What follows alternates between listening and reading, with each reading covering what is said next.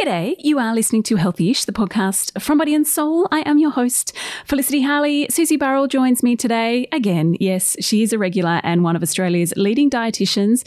She also has a very successful podcast called The Nutrition Couch. And today we are talking about, well, eating healthy on a budget.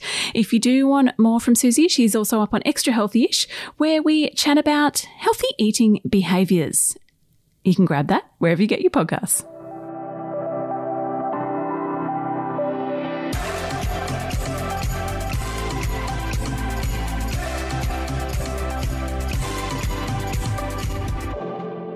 Susie, it's 2023 and we haven't chatted yet. How was your new year? It was very pleasant. The weather's been good. We enjoyed it. I didn't get overseas like you to sun myself in the slopes, but I still had a pretty good time. But I think the thing that's on all of our minds is how expensive everything is. My goodness gracious me. I tell you what, I might have gone and, not sunned myself, froze my butt off on the slopes, but I tell you what, we're all feeling the crunch when it comes to budgets. Now, you're really good at this actually on your Instagram. If you scroll through your Instagram, you've got really great tips and hacks on how to, navigate the supermarkets, what's on sale. What are you feeling with your audience, your community, your podcast listeners? I always try and tailor content to suit a range of different people. Now, I find that budget-friendly tips do really well on my channels, and myself am very budget conscious because I don't like spending money on food that I don't think is worth it. So, for example, if you look at the cost per kilo of packaged processed food, things like potato chips, Felicity, are almost $5 a packet. It's potato and oil. I just can't justify spending that kind of money. So what I do is try and target both what's in mainstream supermarket and then what's on sale for people who choose to spend their money there.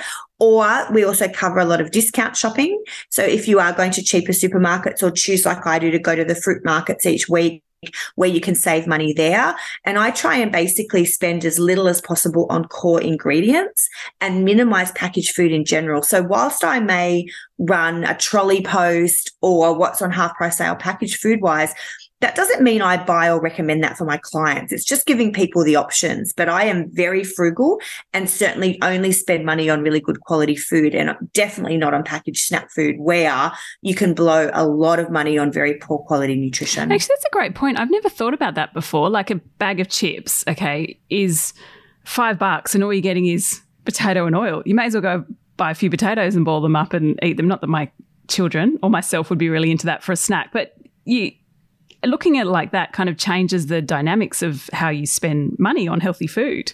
Well, also how quickly you eat it and how small the portions are, and knowing that often you can buy those kind of more discretionary treat style foods at half price. So waiting for that and using that in moderation or storing it away when they do come on. Because what we know about food in the supermarket is the more you buy, the more you'll eat. So basically, if you go and bulk buy a lot of processed snack food, you'll eat a whole lot more of it. So I also try and make sure I don't overbuy on a regular basis or store it correctly at home. Because if the snack food is where the kids can grab it, they will keep eating. Whereas if it's in a special tub that's just for school, it makes sure that it lasts the amount of time. So for example, I go myself to Costco and I buy the school stuff there, and then I've got 3 months of say school milk, and then I know how much I've got. So I'm very specific with planning it all out. And we often say when we've spoken before, planning is the key to dietary success, but it's also the key to budget success, because planning makes sure that you know how much you need for the week. It makes sure that you have the ingredients, and then you can then only buy what you need. And it also means that you can sort of check what staples you're missing rather than going and doing a whole supermarket shop each week where we just throw random things in and then we end up eating it. So at this point where it's just such a blowout cost for food, I think you have to be really savvy with how you do it, particularly with snack food, which is just so exorbitant. Do you shop each week? Do you plan each week your meals, or are you a monthly planner? Which one is better? No, I do. I have a very set schedule each week. So I know what I'm having 4 nights each week, and it's pretty similar. On Monday we have fish. On this day, the kids have lean sausages. I go to the fresh food markets every 2 weeks out at Flemington in Sydney, and I stock up and spend between $50 and $70, and that is 2 weeks of fresh food. And then $50 and $70, Susie, that is amazing. 100%. You will save so much money. And if you think it's a bit overwhelming, team with a friend and take turns, and then you're only driving once a month, you will save save an absolute fortune, and it's a really enjoyable experience on a Saturday morning with all the growers.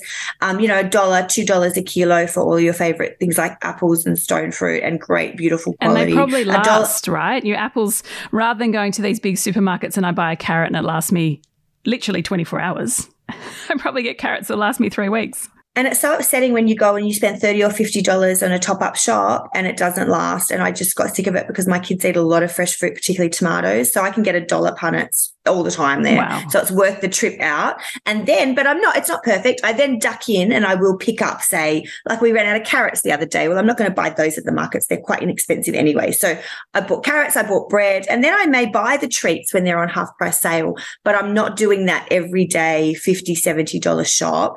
And then also I have to go in for work to buy my props and things. So I sort of do the work shopping separate. But so it's all laid out that way. And I'll also buy sort of the meat in bulk at a butcher, or if, the lean sausage are on sale, I'll stock up on those for the freezer, or ice cream for the kids when that's half price, I'll put that in.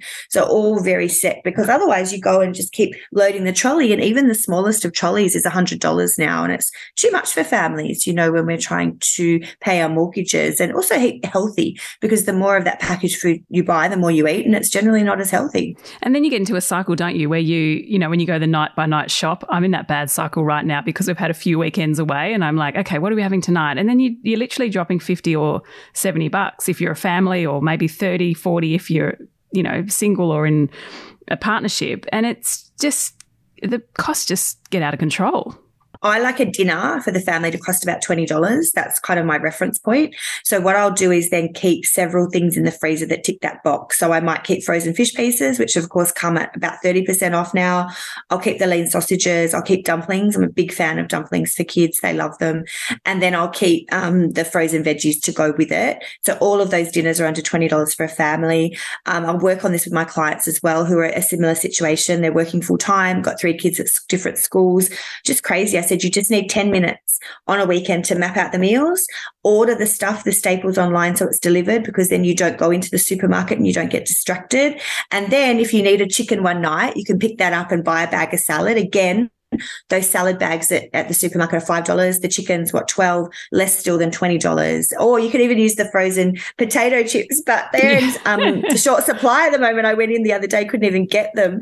But yeah, if you could cut up a sweet potato and there's your less than $20 dinner. So I keep those numbers all really front of mind, because then if you do want to have a treat or have a takeaway meal, you've got the budget for that, because you haven't wasted money on food that can be a lot cheaper through the week. Actually, I saw a great thing when I stayed with my sister overseas in Canada over Christmas, and she, on her fridge, she has meals written out in little magnets. So she has spag bowl and Mexican, and then on the other side of the fridge she has Monday, Tuesday, Wednesday, and everyone just has to pick a day and what they want. And so they just move the magnet to Monday, like we're having spaghetti bolognese on Monday. And I thought, what a great idea. So you don't feel like you have to do the burden of cooking, or or someone in the household, whoever does that, whether it's you or your partner. And everyone kind of mucks in, this is what we want, and off you go. That's a really family-friendly way to do it. And everyone's different, because you want to minimize stress and work. And sometimes it's easier just for one person to run it, or sometimes you want to delegate and get older children to contribute and make a meal, or your partner, whatever works for you as a family. But for busy mums, I find the issue is they just don't even have that time to pull out to do it. So once you're in the routine of every Friday or Saturday before it gets chaotic, map it out, order some of the baseline groceries in. So then you're not wasting that mental load each night and the stress thinking, what am I going to have, when your brain's overwhelmed with all the decisions that you've already made, and you've got default options in the freezer. So if you have got a burst of motivation one weekend and you have made some lasagnas or you have made some spaghetti mince, you can quickly always pull that out as well. So I start the day knowing as well what I'm having the next day, and I'll pull it out so it's ready to go. So that's the little routine. Great tip, Susie. Thanks for coming back on Healthy-ish. Anytime. Well, I hope that chat with Susie saves you $1 or $2 on your next week's shopping bill. If you want more, she's up on Extra Healthy-ish talking about healthy eating behaviours. If you want more from us, plenty of other episodes of Extra Healthy-ish or Healthy-ish. And you can also jump online, bodyandsoul.com.au. You can rate, review and subscribe to this podcast, or share it with a friend. And until next time you listen, well, stay healthy on a budget.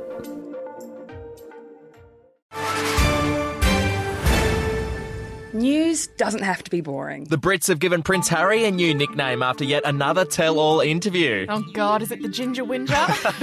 Let the team at news.com.au get you up to speed each day with their podcast, From the Newsroom. A couple were busted joining the Mile High Club. Well, I guess they can't fly Virgin anymore. Politics, sport, red carpets, royals. Get all the goss in just a few minutes. Follow From the Newsroom wherever you get your podcasts from.